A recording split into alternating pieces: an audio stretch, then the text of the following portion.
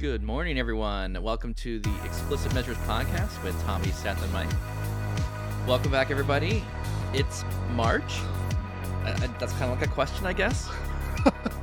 Man, is it going by quick for me? I don't know about you guys, but this year is quickly zooming by. We're already into March already, which, by the way, is the best month of the year. Your birthday month, I'm assuming. You would be correct. Ah, So, Happy Tuesday, There it gentlemen. is. You There it know, Mike, March being your birthday, you've got to be somewhere in that realm of magical numbers. Mhm. Is this the year for you?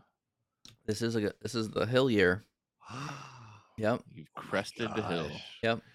It's all downhill from here. Apparently. The 4 is a first digit. Yep, that is correct.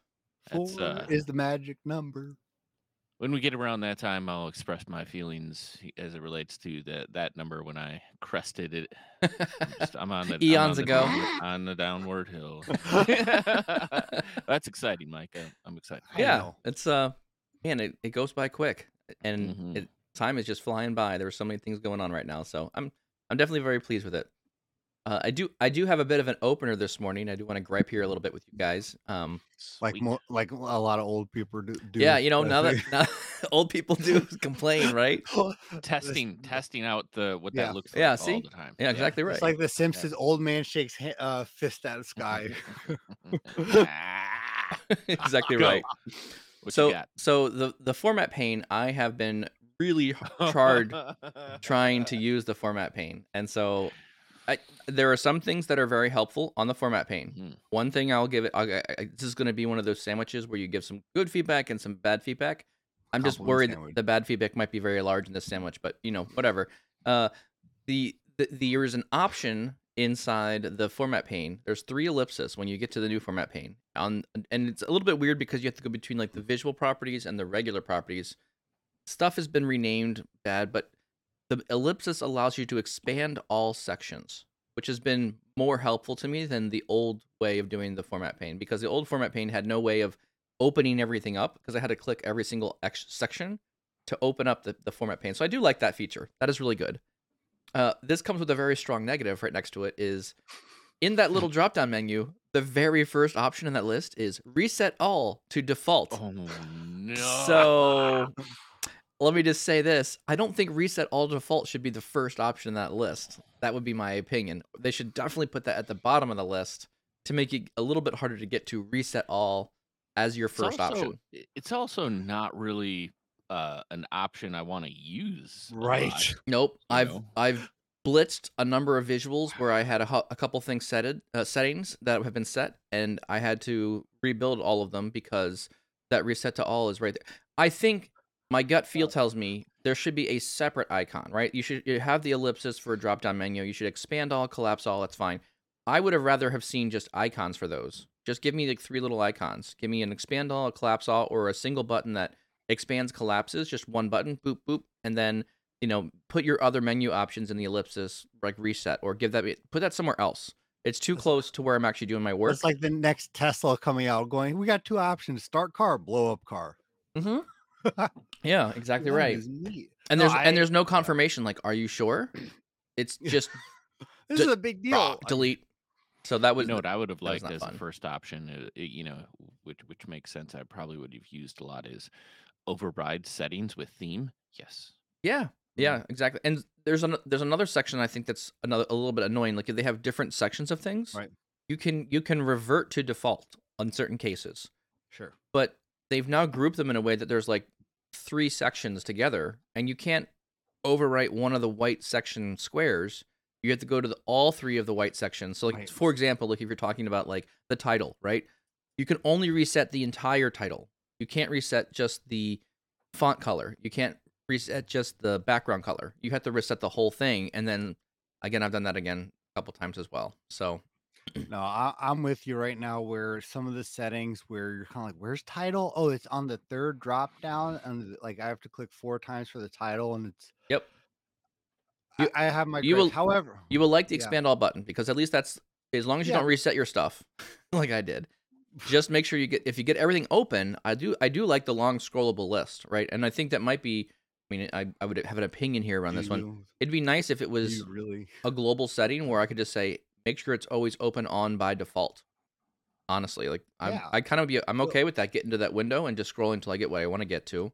That's less grant, effort than having to go dig for stuff all the time. granted, I would take the reset all and take that risk if I still had the ability to take out the formatting pane into an own window. You're never gonna get that. That's I not know, that's but not what PowerPoint does. yes, So it you can't is. do it. You can absolutely do that in PowerPoint. Not your properties. Yeah, any Fight, any fight, pane that can go on the fight, side. fight. Oh man, I Is there a dinner in here? no, I don't know about this. I'm done betting you Which- guys. I'm losing my shirt. Speaking Anyways, of shirts, do you want to win some free swag? Got Yeah. a post by tomorrow. speaking of which, yeah. It's a So great segue. that's a So, great yeah. segue. I may lose mine, but you may get one. Go ahead, Tommy. Give the pitch.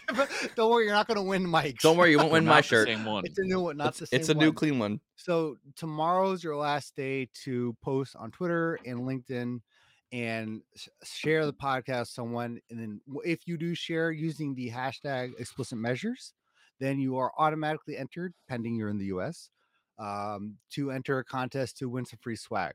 So all you have to do, it's very simple. Share the podcast on your social media on Twitter or LinkedIn, because that's the only things we really check, and use that hashtag. So that enters you in the drawing. We have a link that I'll send out that's basically to the podcast page. Really could be to the podcast, YouTube, however. Get people to around us. We really appreciate that. We'll let you, the contest ends tomorrow night. Once that's over, you'll get we'll do a random drawing. You'll get a message from me saying you won, what's your address, and Mike will send you the shirt off his back. So Exactly right. Clean, brand new one right out of the website. We will not give other Just shirts. right off his back. No. Awesome. Threw a link in there. Threw a little hashtag in there. We're good to Thank you go. all for We those of you who've been appreciate- listening yeah. along with us. We really appreciate your support. We appreciate your feedback. We've been very encouraged by the kind of ramblings that we do on the show, and we still have fun with it. So let's jump into today's topic. So today's topic is going to be an interesting one. I'm going to see where this is going to go. I have a couple thoughts around this, but I'm actually more curious to see where you guys land on this topic. I kind of abbreviated the title here for the podcast, just calling it PBI Best Practices.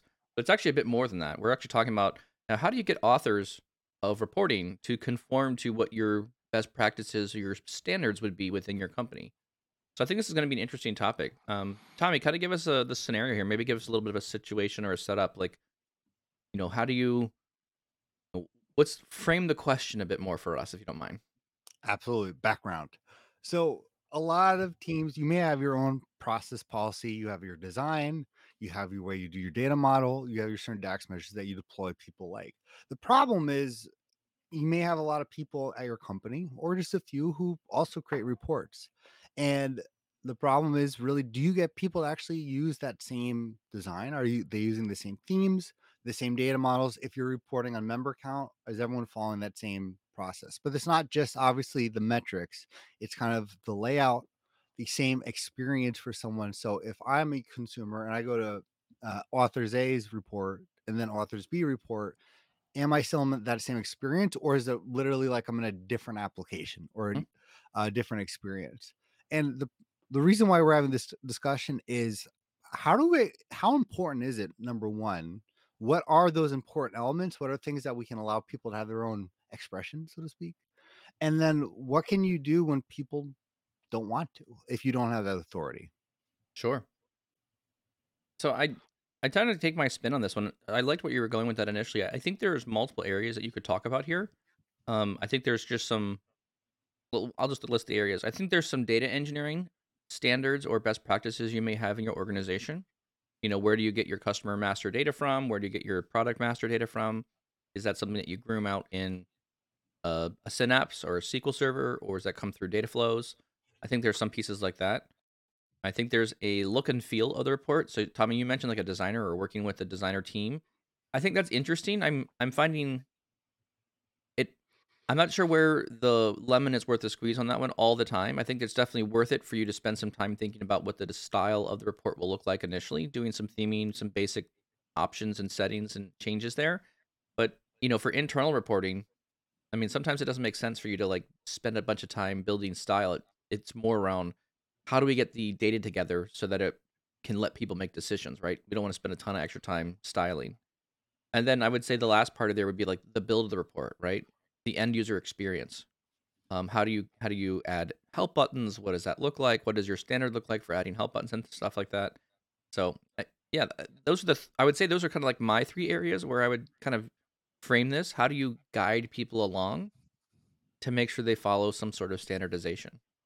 So I'm going to pivot real quick because you Yeah. said something that's going to Okay. trigger me. But if you don't think that style is as important internally, then you're grossly misunderstating how important style is. No, I don't think I'm saying that. I'm saying like so if I'm going to produce a report for an external user on a embedded website, Mm-hmm. I'm gonna spend the time doing drop shadows. I'm gonna engage the graphic designer. I'm gonna make a really pretty looking background for things. Now, not to say I don't do that internally, but internally I may not need that. I think there you're definitely applying some sort of style. But am I spending a half a day to do the internal styling?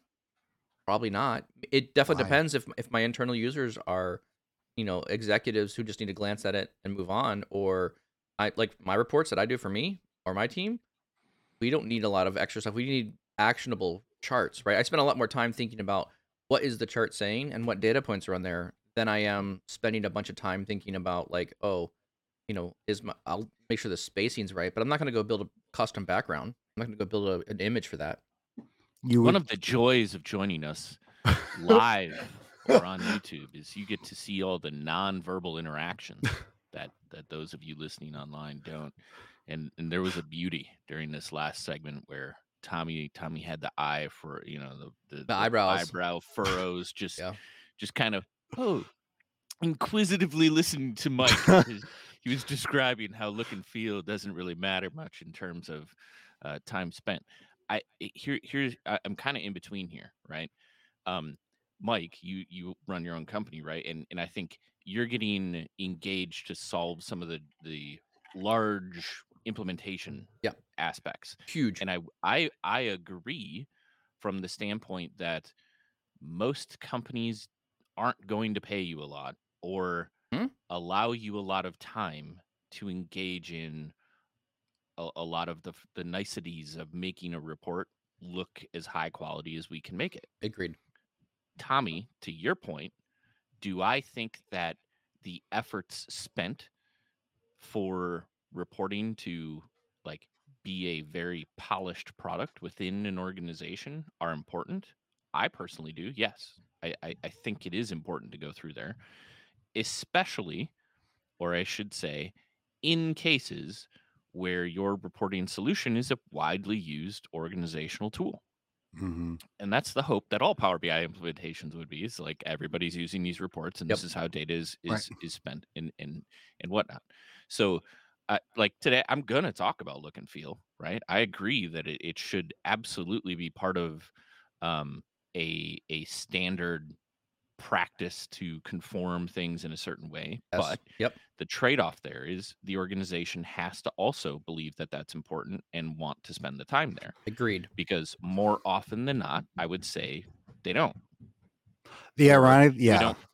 don't build enough Yep. time into our estimates to incorporate the standardization across reporting components or look and feel or those types of things that just give a very polished edge to the Power BI Well, And I'm not the saying i- don't. I'm not no, saying don't do it ever. yeah. I'm also saying like if I'm looking at like the scope of I got 15 reports to build, right? I'll spend a half a day maybe building out some theme options that are going to be kind of a standard piece. And I think where I'm going with this more is it's a lot more around what Seth is talking about. I think where I'm leaning on this one is how do you get people to kind of conform to a standard or a process? I think that becomes part of your review process as you move reports from people developing them into a production environment. And I've really, again, I'm going to point on this one again. Microsoft has done a way better job with deployment pipelines. I really like deployment pipelines because I can focus on the team in the development group. We can get reports done. We can get them executed.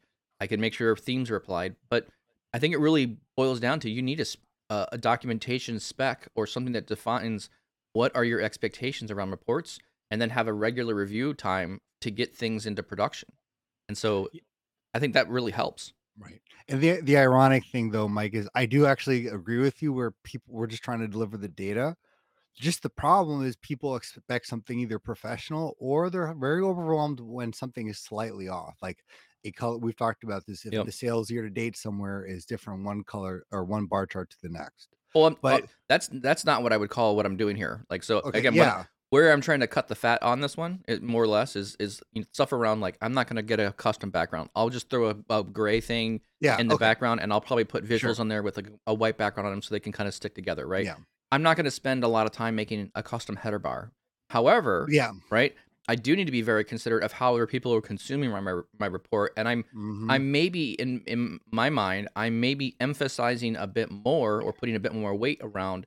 It's probably better for me to record a video on how the report works, what clicks do what in the report, how to use personal bookmarks to save what you're looking at in content. I think there's a couple other elements here that are more important, or I'm prioritizing more about than, all right, I need to go build a scrim for the background. I need to go, um, you know, yes, I'm probably gonna go pick one of the color palettes that look good off of the internet. Yes, fine. But like, I'm not gonna, arduously comb and groom over those things. I'm gonna focus more on like the user experience side of things. yeah, and I think I guess let's kind of focus on those elements that you would consider like they are the must-haves or your deal breakers that everyone needs to be part of or at least follow. And like for me, I think you kind of spoke to the elements, the naming conventions, layout, and like I think the data goes without saying. Like if you're reporting on on your transactions, your members, obviously you should be using the right tables. I almost feel like that's one of those, obviously. Like, but there's the other things that people do that will even though they're slightly off, that will greatly change the user experience, greatly either overwhelm them or kind of display the BI team in a bad light, where you may use a gray background, someone uses a white background, and the reports look completely different. No, So, now that yeah, I disagree with. Like that, right. to me, that's like, okay, that's where the reviewing of these things, and that's where I think some of my content will come later, right? It's, there's like, have some documentation, right? You Hmm. can't expect people to do something if you don't have a point in time where like, hey, this is the standard. This is what we're looking at. Sit here, do this thing. Right. So what would be some of your elements that are the vital, like, like I said, like that are deal breakers for that people need to follow if you're an organization from a report development Deal breakers for me, alignment. I can't alignment? stand things that are not aligned correctly. That I would took be I took this, in terms of like best practices. Are we talk? I like the 3 points you made, Mike. Like, there's a data engineering Hmm. aspect to this, which yep. is really 80% of all the report build. I would Look totally and agree with feel, that. the build, Yep. the experience that we're having, and then look and feel, right? So I kind of took this in the direction of the team, and I think in large part conforming to a best practice is more important. Like, are we talking as an individual, there should be best practices that you always follow? Or are you saying when you're working in a team, all of the team should be working in cohesive? Number two. Okay. So, like, that obviously infinitely scales um, as the team gets bigger and the challenges become more pronounced. Excuse me, pronounced. I will say, whatever form of environment, the absolute number one thing is some sort of version control, right? Even if that's Mm, a solution which we Hmm. utilize SharePoint extensively, Yeah, right? I I mhm. like think that idea. most organizations do. But there's a difference between your ability to plug into SharePoint, a SharePoint folder, right? Save it, like sync that with your Windows Explorer. So it's kind of like you have that seamless experience, and the check-in and check-out procedures that SharePoint allows you to do, right? And what we've found is it is absolutely important to have that set up bar first and foremost, to Yes. just let people know you're working on that single PBIX file, Yep. and someone's making changes and you can't overwrite the changes, right? Because the more changes you're going to be doing to the same report within a team, the more possibility there is that you're going to make a change and Mike's going to make a change and I'm going to have and we'll all have copies. And then when it comes to like saving back to SharePoint and deploying, somebody's changes aren't going to make it. Right. So number one, like in terms of like the best, like a best practice, always have a type of version control for the PBIX file before you're deploying it. Bare minimum. Yeah. Yeah. And I think I completely agree. And I think Microsoft's hopefully getting there with Power BI because they are almost at that point with Power Apps where you can actually like resolve conflicts because you can actually have a GitHub repo for your Power Apps. But I think to your point, the more I'm thinking about it, the things that would upset me the most if I'm looking at someone else's report in my organization is if we're reporting on the same thing, but we have a different data model where there's either like one flat table and we're not using the right dimensions. That's maybe number one to me. Number two, Let's go. that I like. Well, don't go too fast because I want to like. yeah. I think your number one is a great option, and I think that's really around the data engineering thing that I'm saying. Like there are standards you want to have there. Yeah. Right. One of the things we should not be seeing in models is calculated columns. If I see Right. calculated columns showing up, I'm like, why are they there? Right. And I would actually argue like, okay, if we actually need a calculated column, let's go push that into the upstream data system and make sure that we have it there. We don't really need the calculated columns in Power BI. Maybe occasionally you're trying to build like a summary calculated table kind of thing every so often, but even then I'm saying that's pretty rare in my cases. I have more control than most for how I engineer these things. And I have the ability to push these extra needed tables, aggregations, whatever I want upstream, and so I highly recommend doing those upstream if possible. Right. All right, sorry, that was number one. Keep no, number two. you're good. Like for me, like again, if you're using like the product dimension, like how we're reporting on categories, you better be using that right table and connecting to the right fact table. The other thing that really gets to me that I think throws people off is how we report our main metrics. And I hate when data formats, not the data type, but the data format does not have like 1,000, does not have the 1,000 separator. Or there's like 2 decimals when there's no need for that for a whole number, or it's a percentage, but you're not showing it as percentage. To me, that's one of the things that I think at bare minimum you have to do from a professional point of view. And again, if the company reports on it as a currency, then report on it as a currency. And then the final thing I think we talked about, there's the layout aspect of it, the design, but it's not so much like are you using the like the alignments, obviously, like that's a best practice for anyone. That's not necessarily a team best practice. Yeah, I agree with that. So what I would refer to is our company layout or the approved layouts where we report on our main metrics in these cards. Where do the cards go? Yep. Where does the title go for like the report page? And then basically what is that flow of the report? You can have different versions or different, in a sense, different canvases, so to speak, but they have to follow the same experience. And I think regardless of what your company gets to, as long as you have something that's approved, those are the 3 things to me that have to be in place from a team point of view. And I think a lot of these things that you're mentioning, Tommy, are very relevant. And I also think it's very important that you take that information. Like you've mentioned a lot of really key things that like are good practices to move forward. I think again, I keep going back to this whole like, and before you get the keys to the castle, right? Before you get access to a workspace, before you allow people to go through these things, this is like a 1 or 2 hour internal training session that you do where you say, okay, I've documented these kind of best practices. I've put them somewhere publicly that the entire company can look at. This is our reference point. And again, call it your, center of excellence. I mean, that team should be producing those kind of things, right? These are the experts trying to lead the direction of where Power BI is going, right? Engage with those people, put that stuff somewhere, right? Have it documented. Then make a gate for people to get access to Power BI to some level of, okay, you want your own workspace? You're going to share things? Here, go through this training. Tommy's going to walk you through this. We're going to do it once a month. We're going to go push people through that thing, and then you get access to more things in Power BI. Because at that point in time, now you've been told, right? I can't stand this stuff where people are like, well, you should have done this. You should have. Did anyone tell anyone? Has anyone sat down and thought about what does the process look like? If you don't have that, then it doesn't make sense. So Yeah, you're raising a question in my mind, and I'm trying to answer it myself as I'm going through and being unsuccessful. So I'm going to verbalize it in a odd way. Um, we're branching two different areas that I would have initially thought are different, but I don't know if they are. So Okay. what you're stretching me on is getting authors, quote unquote, to conform to best practices is easy to think about in terms of like a BI team, right? Where Sure. I live. Yep.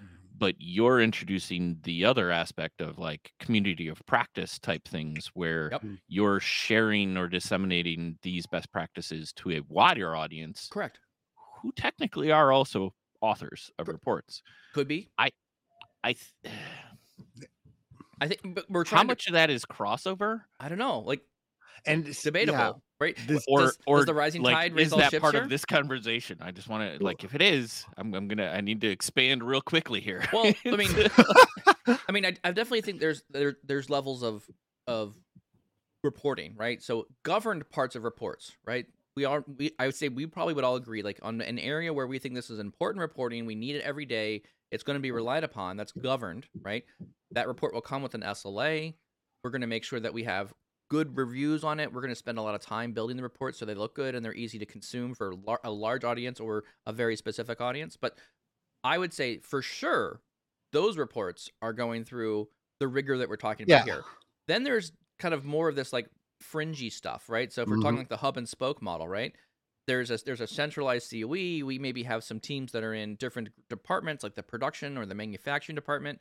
They may need to have data too, and they may also build their own reports. But how do you?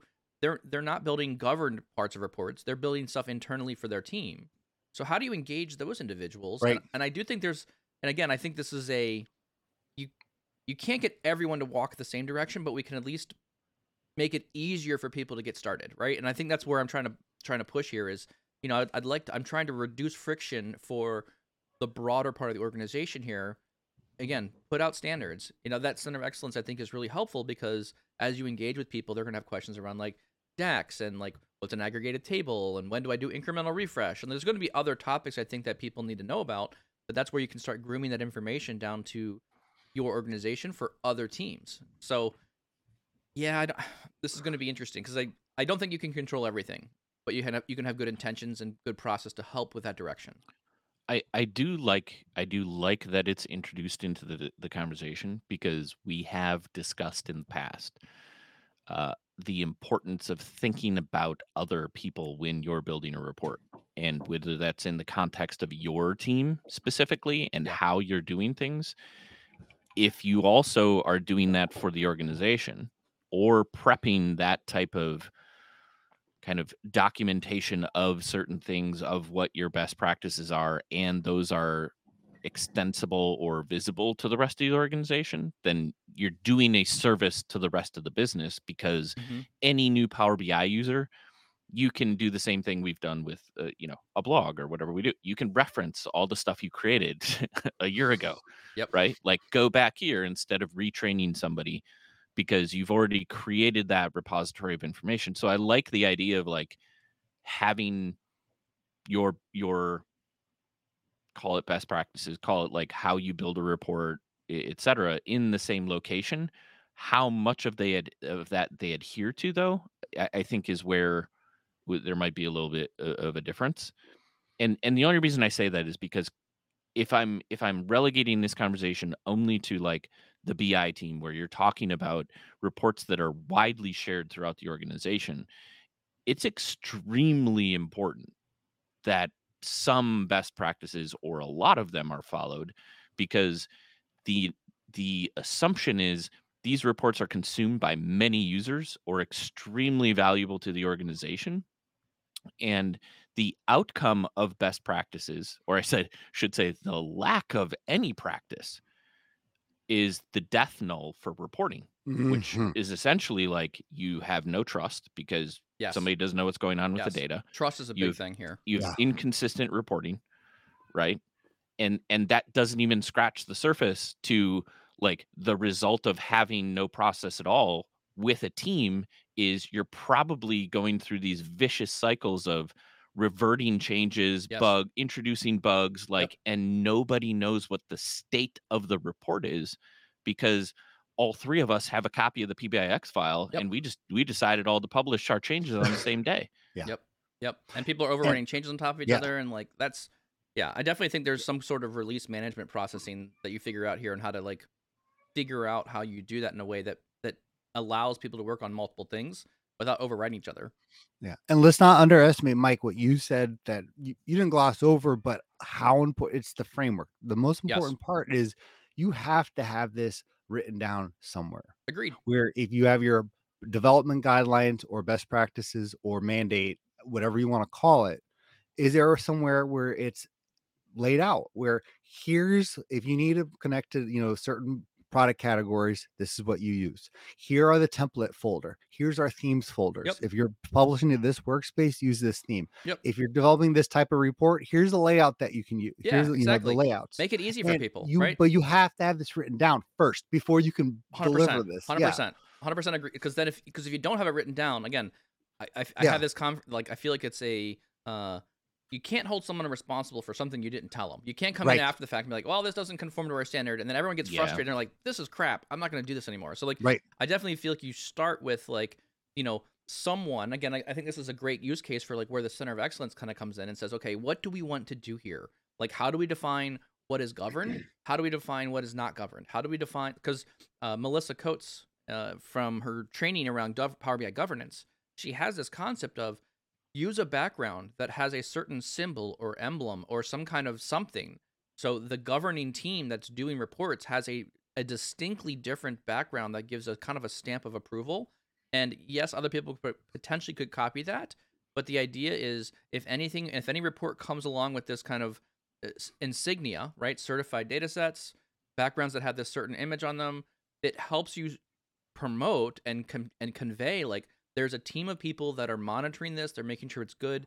And again, I think it boils down to trust in the data, right? If I can't trust the data, this stuff is not helpful. You could put an Easter egg like Sega Genesis used to with they didn't want the like creator of Sonic to put his name on the end screen, so he did it in black font at the very end. So you could do Nice. something with a Dax. Sorry, Seth. Dumb joke. No, I didn't know that. That's a key tidbit of information I didn't really know about important. Sega. Yeah. For those of you 80s and 90s kids. Yeah. Like Mike, Sega Genesis just didn't do it for me the way Nintendo did. I had a Sega, and the I was a it was Genesis. good. It was good, but I liked the Nintendo better. The Nintendo had some stronger games. My parents only sprung for the Atari 3600, and that was it, right? Like that was as far as they were going to bring technology into the home. So that was back in the day when kids could just disappear from the house for a day and go into other kids' houses and No play worries. Nintendo all day without your parents. There's actually a correlation here. It's actually very interesting we talk about this, and I'm not even kidding. Because there's a book called The Console Wars, and it's basically about the Sega Genesis Nintendo age. Nintendo was incredibly strict on any game that was published in their system. If you wanted to develop a game for Nintendo, Yes. you literally had to jump through hoops. It had to go through a review process, and any change that they wanted, you had to make. Sega took the completely opposite approach, saying, just pay us this and you can publish your game. To think about the two aspects, and one of the ideas here is we can either be like, you have to follow every single practice. If you want a slicer, you have to contact Mike, and Mike will approve if you can use a slicer on a page. True. Because you could kind of see that where some reports have 15 slicers, so you want to curb that. But there's got to be a point too of obviously you have your written guidelines, but then there's like how much do you allow for not every report to look also exactly the same? Where if there's a different, because every reports have different needs, which in my head call for a different layout. Obviously, again, we've talked about deal breakers that don't, like you always have to have, but there's still that expression of I'm trying to portray this. If I have a layout that looks like this, I can't do that. Yes. So where's that cutoff point? Well, I mean, I definitely think there's, again, to the examples here of like templates. So I think template files are a really good option here and being able to set up a lot of things initially. What's Seth slow clapping for? Come Get on, into man. Like you gotta take a moment to just how I be tied that all together. yeah. Stunning how we went from Sega and Nintendo and you brought Oh, it back, man. I Gotcha. thought that was gonna be the most bizarre offshoot we've ever had. originally it was, and then I And remembered that. slow clap for you, my friend. Thank you. Well done. Thank you. Sorry. No, Mike, it's go good. It's ahead. good. It's really good. I'm proud of myself too at this point. So No, I would totally agree with you there on that one, Tommy. Just the whole concept of how much you overtly control everything. And again, I will go back to like, I think the templates are just a really good option. I think Mhm. templating does a lot of things for you. It sets up a lot of standards. Again, I think I'm lazy, right? Or efficient or whatever you want to call it, right? I'd rather have someone give me like, hey, here's a great starting place. Start here, right? I've already done 90% of the work. This is repeatable work. I can't This also speaks to our conversation around virtuous waste, right? Don't keep Mm. doing the same thing over and over and over again. That center of excellence or that template, or make it frictionless for people. Here's a file. Start here. This is the Yep. theme file. We've already got it ready to go. Don't worry about Right. finding things in the format pane. We've already done it. Start here, and then you can always tweak it after the fact. But at least you have a starting point to get going. Here's a report file with a couple cards and some other images on the page. I mean, this is where Seth and I kind of came up with this whole idea about layouts, right? We had these concepts of it's a report without data. It has a background applied to it. It's got pretty backgrounds. And we even went as far as adding generic visuals to the report page. And so put a couple cards across the top of the page, put a couple tables or other charts in the body of the page. It's easy enough to change a visual. It's a click of a button. So I think it also makes a lot of sense when you start using the model and the thin report methodology, right? So if you build two reports, right, and you have a report that has the model in it, now if you have a template file, it makes it even easier. Just go connect to the model. The data just appears, right? So I think this even works even better when you're starting to talk about governing and standards and things, right? Someone can spend time working and building the model. And I think in larger organizations, you start finding there's more roles here, right? There's a data engineering role, preparing the data for Power BI. There's a modeling role of someone who's just focusing on building models of data and making sure the data loads efficiently, right? And then there's the report builders of the world. So like, I think you can start breaking these roles into different pieces, and by honing in and focusing on each of the roles, you can build practices and best standards around each of those roles as well. I do want to bring up one point that was made before we went on the Nintendo Segue Yeah, sure. thing, which was we're talking about kind of the best practices, but one of the key components, especially for I think team leads to understand, is this process documentation kind of thing. Like if you have expectations for a team, like lay them out on a high enough level so that you're not like micromanaging every single way Right. somebody implements something, Yeah. but you are giving them the markers to remember the different points along the way. And I don't think you can hold people accountable until you have that. Because I know in my world, and I'm assuming yours as well, there are 5,000 things you can do in a day.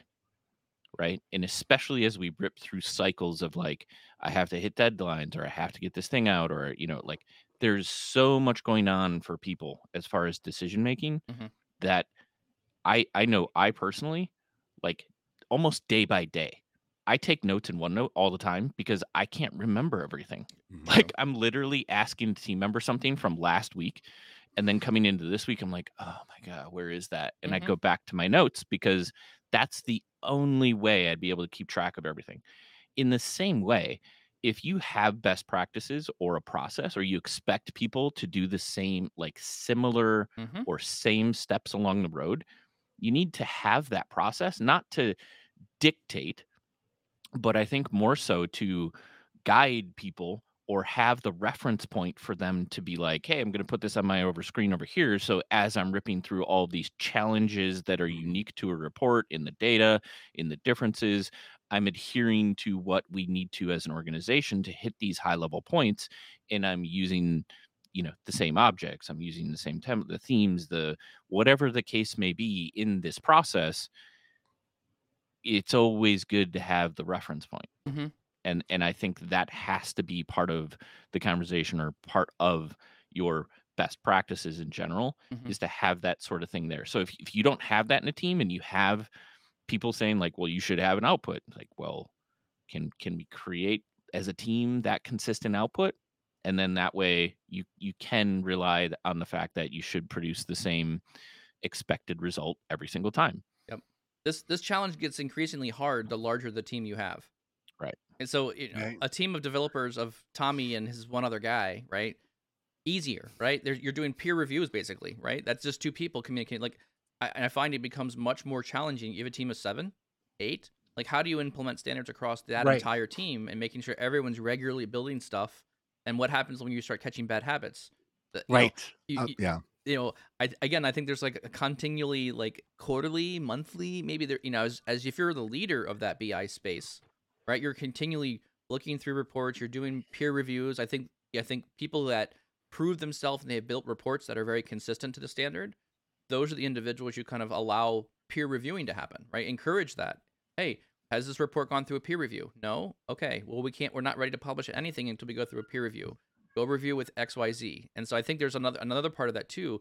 That peer review process enforces more of that capability. Like, okay, I'm peer reviewing. Go to the checklist. Go back to the documentation. Okay, let's walk down the list. Make sure we got everything off the list that we want to do, and then yeah, everyone's happy. And it's simple things. It's simple things like, why do we have the header fields on a card? Right? Am I going to export a card, a single data point, to Excel? No, I'm probably not. So like, there's like little nitpicky things that you can turn on or off in reports, and visuals that you can stylize with themes and stuff. So I think that's another good option there too. So, man, I got a lot of thoughts from here because I think there's, depending on what role you're at a company, there's very two different ideas of, if you're obviously the director of BI or the manager of BI, there's still things you're gonna want to do methodology, like, to kind of like, it's still hard to manage if you have a team of 7. But people should listen to you. If you look at a report and you're like, this is not following our best practice, you can contact the person. Obviously, you have that authority. Again, it's still hard to say everything going on in your tenant, because the tenant metadata and the scanner API doesn't tell you what the design looks like. It only tells you the metadata. So you would have to actually look at every report. But then there's that other aspect of a more parallel side, depending on that role. If you're not really above anyone, so to speak, where if you're an analyst in one department or on the BI team, but every team, like the data analyst and marketing, they don't report to you. They report to their marketing department. So why should they listen to you? So, but that's still, even though it's not on you, so to speak, it's going to affect the quality of and the overall trust assess point of people actually viewing the reports.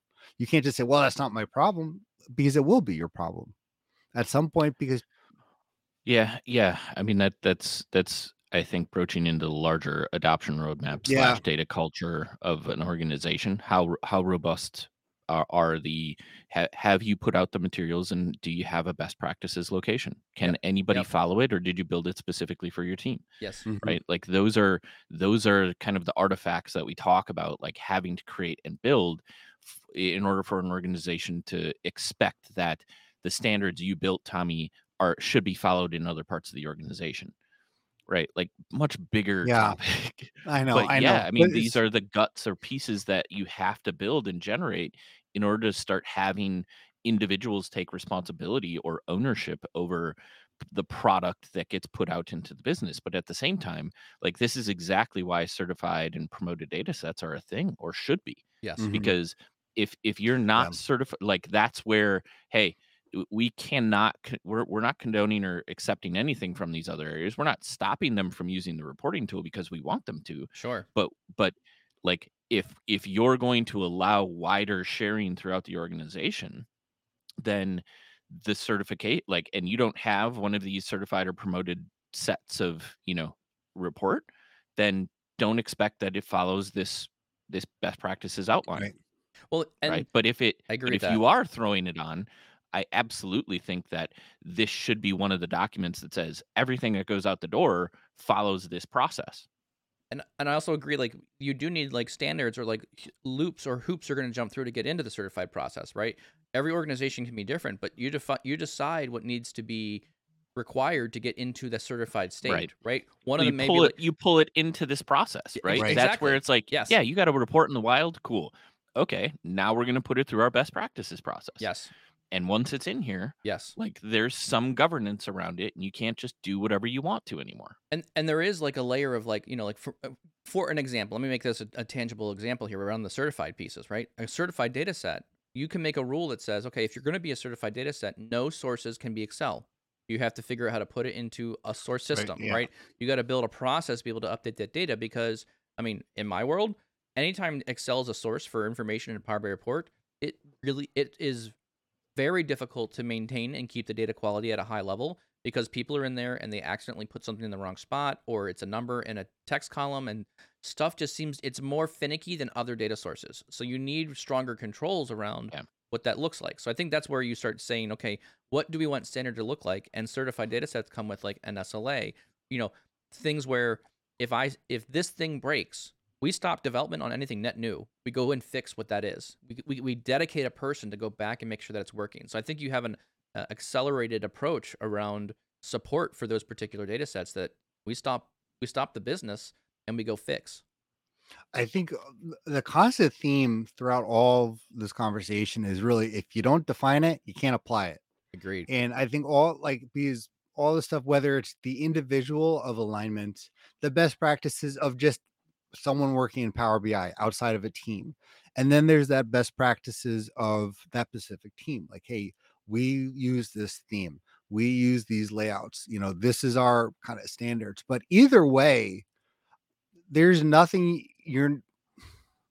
it's going to be very hard to implement something that, rather than sending rogue messages going, hey, why are you using that color, or the Agreed. layout's wrong, to someone where they're going to go, okay. But if you don't have that defined, like, this is our policy, Yep. nothing's going to get done, whether you're the director of BI or just a data analyst. I also think, you have a question where you're written down here, Tommy, like why would anyone listen to this? Why would anyone participate in, like, all you're doing now is adding a bunch of rules and process on top of what you're already doing? Like, what's the incentive here?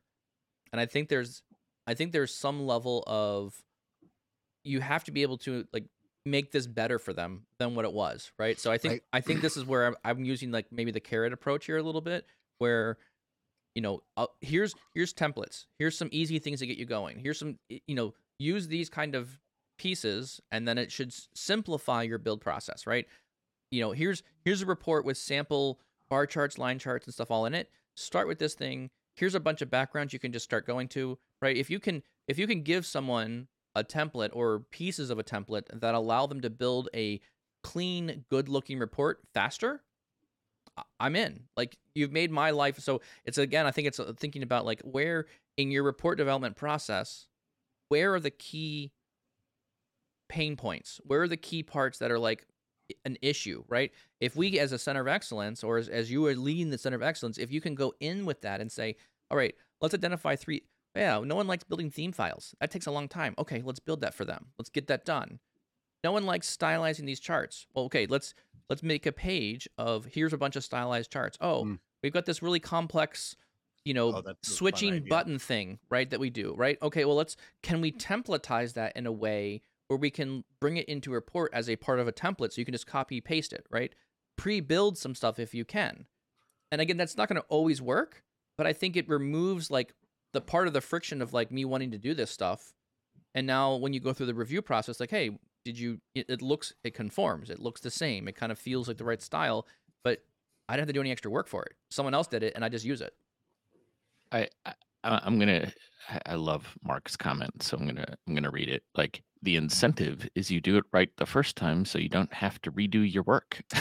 So, I mean, best practices, or SDLC, right? The development life cycle of a report, etc. Like, when people begin to understand that you're building this process to remove the bugs, Yes. remove like all of the pieces we know can happen when you deploy a report or build a report or update a report.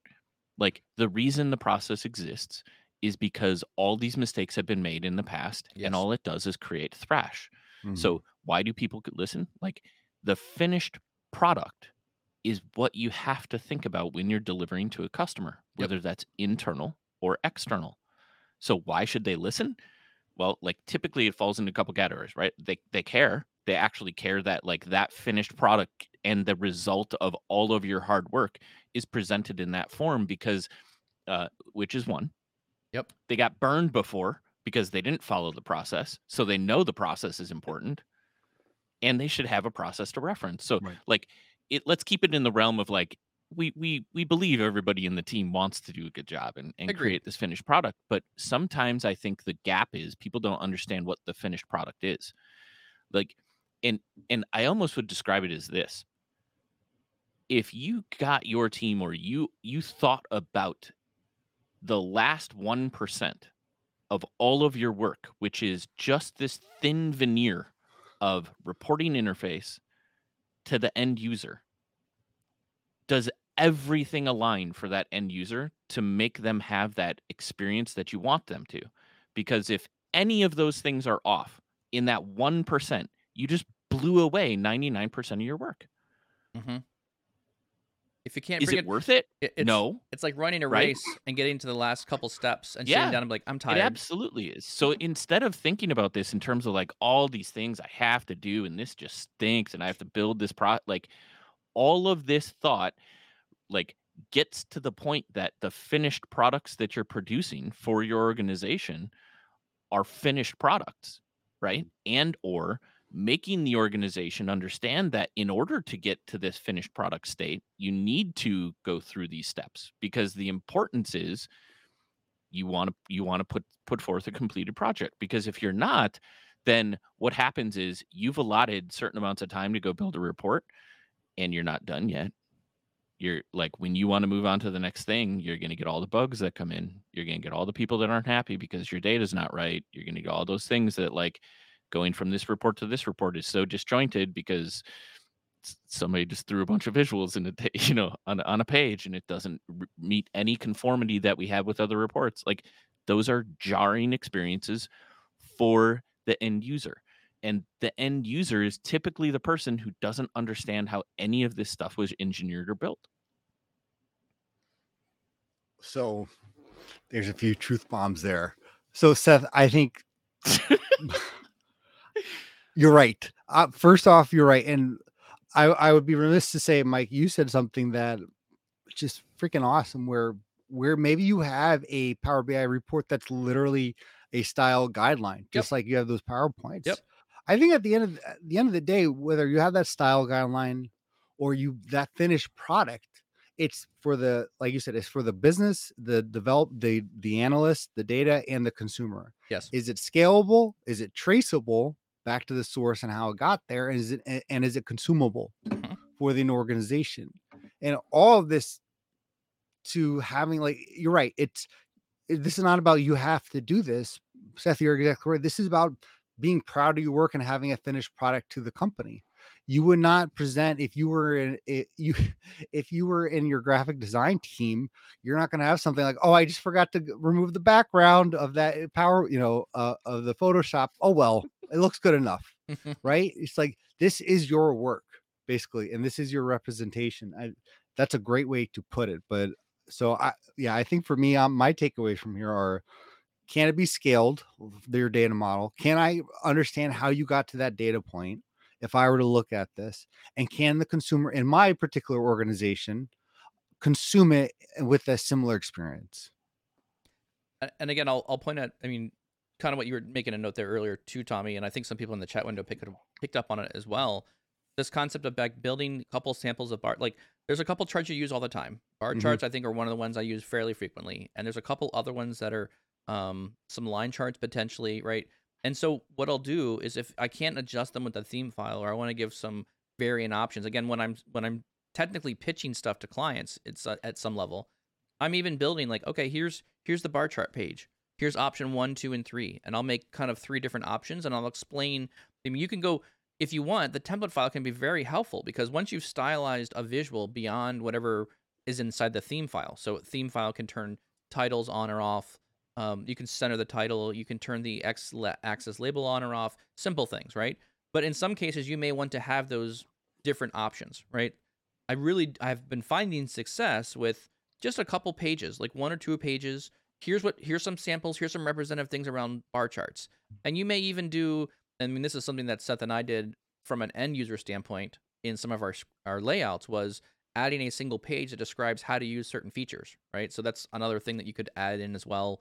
Here's how to use drill through, here's how to use this, here's videos to that content. But if you build those multiple charts on the page, you can even add a description with it. Hey, this is a bar chart. We're going to try and include XYZ. Here's how bar charts work together. And as you do that, the nice part is once you have these standard bar charts kind of laid out on a page, you can literally copy paste them between report pages, and all of the settings will stay with them as you move them around the report. So it's already pre-styled, ready to go, and all you're doing is changing some fields. So I think that speeds up your build process as well as adhering to some standards. And then when you're done, Yep. you can either hide or just delete the pages that don't require, the standard pages. You can just get rid of them. And I think we've talked about like our deployment pipeline of like all the different Yeah. pieces with themes and components, and like there's a bunch of tools and features that Yeah. that like are just the plugins, Yep. right? Like Agreed. part of our best practices is these things. Yep. Go Yep. use them. Here's the repository for them, Yeah. etc. Totally would agree. Wow, this has been a really good conversation. So we're almost at time here. We're getting close. Maybe we should kind of sit down and say kind of what is overall importance? What is our kind of our final thoughts? What are your kind of key takeaways from this one? I'll start. Let everyone think for a minute while we start wrapping key thoughts. I think I really like the idea that Seth that you were pitching around, thinking about the context of this, not only for your BI team, but like how do you communicate this to like the broader part of the organization? Like I was kind of maybe saying it, but I think you articulated the words differently than I did. That were like, yeah, that's why we spend time building the center of excellence. That's why we spend time around like we want to have pride in our product, right? We want to produce things that add value. And so if we can develop and adhere to some of these things, just document it, keep it out there. But like, it's not only just the BI team; it's broader than that. It's part of the BI team and these other maybe governed data sources or non-certified data sources that you'd be using as well. How do you rise? The rising tide maybe raises all ships in this case, right? Having people participate allows more people to build higher quality Power BI reports at the end of the day. So that's kind of one of my, I think, key takeaways for me is I build. think that's a good synopsis, right? Yeah, build I the think in COE general, for a broader audience. in general, if you expect business, or I should say, best practices to be followed, Yeah, have them documented, yeah, have them. along with your process, right? Share widely, which is what you're addressing. Kind of like Yeah, have them accessible to other people than just your team. Think broader, right? Bigger. Because all of these artifacts can certainly be used and utilized within an organization, especially as you're building out, how your data culture. I think focus on the 1%, meaning understand that the veneer of everything you're building is consumed by an end user that has to understand what you've built, Mhm. and you're not doing all of this because it doesn't matter, because it does. And I think the hardest part, once again, is the people question, right? How do you get everybody to follow these best practices? Yeah, And I was reminded actually this last week, even with all of this stuff, right? I was talking to a colleague about, certain implementation practices like this, and was reminded that everybody engages differently, Mm. right? So one of the challenges here is just to remember that, like, just because you built all this stuff and you want people to follow a guideline, it doesn't mean that they're all going to engage with it the same way or be motivated to do it in the same ways. So if you're a team lead or you need to get, adoption within an organization, which is the hard one, you have more personalities and more people to engage with. Sure. And there's probably different ways in which you need to carrot and stick folks to follow best practices. Mm-hmm. My last thing is whatever policies you put in place or whatever you define, if you're trying to figure out what those are, it has to be basically if you open someone else's report or review it, you should be able to in 5 minutes be able to take it up and run with it. Mm. It has to be something that's scalable and universal, at least for your organization or your team. That's a good point too. Yeah, because sometimes you'll start a report, you'll build it for a little bit, and then you'll hand it off to somebody else. One thing which we try to do as a consulting firm is whenever we're building data models, part of our best practices now is document everything in the model, write a Mhm. description for every table, hide things you're not using, add measures, and then make sure you write a description of how that measure was calculated. That is becoming a standard, because if we set up the best practice that way, if we start with the example of this is good behavior, hopefully as we employ these things in other organizations, right, people will pick up on that and start adopting those things as well by say, oh, I like this report. It tells me what's going on. Oh, I can see the measure. I can understand how it's calculated because of XYZ, right? I think those are good points to start with so other people can follow them as well. All right. Well, with that, we've already burned another whole hour of fun time. This is another good conversation. Very challenging to me, I think, as well. This is some big idea concepts, but also some practical things I could implement day to day. So our only ask is thank you all for listening, watching the podcast. Our only ask is make sure that you share it if you want. And actually, this week is a great week to share it, because if you share it using the hashtag explicit measures, we can catch those on Twitter and LinkedIn, and you can actually win some free stuff. So in this week, and we'll maybe do one in the future, you can actually just share and get something for sharing. Most of the time, we don't ask for anything other than just sharing. But if you want to win something, go ahead and share it on social media. Please attach the hashtag explicit measures with whatever you're sharing, links to the podcast or Spotify or Anchor or whatever that is. And Tommy, where can you listen to the podcast if you're not watching it real time today? If you're not watching, you can. If you're not watching, you can wait. Listen. If Yeah, if right. you're not watching, you can listen to it. I'm just gonna do my normal thing, like you didn't say Do your anything. thing. It's just I I got it in my head. Close it out. If you're watching on the podcast, you can listen to it on Apple and Spotify. Subscribe, leave a rating. It's great. Thanks. If you're listening to the podcast, you can watch us on YouTube and LinkedIn every Tuesday and Thursday, 7:30 a.m. Central live. Awesome. Thank you all very much, and we'll see you on Thursday.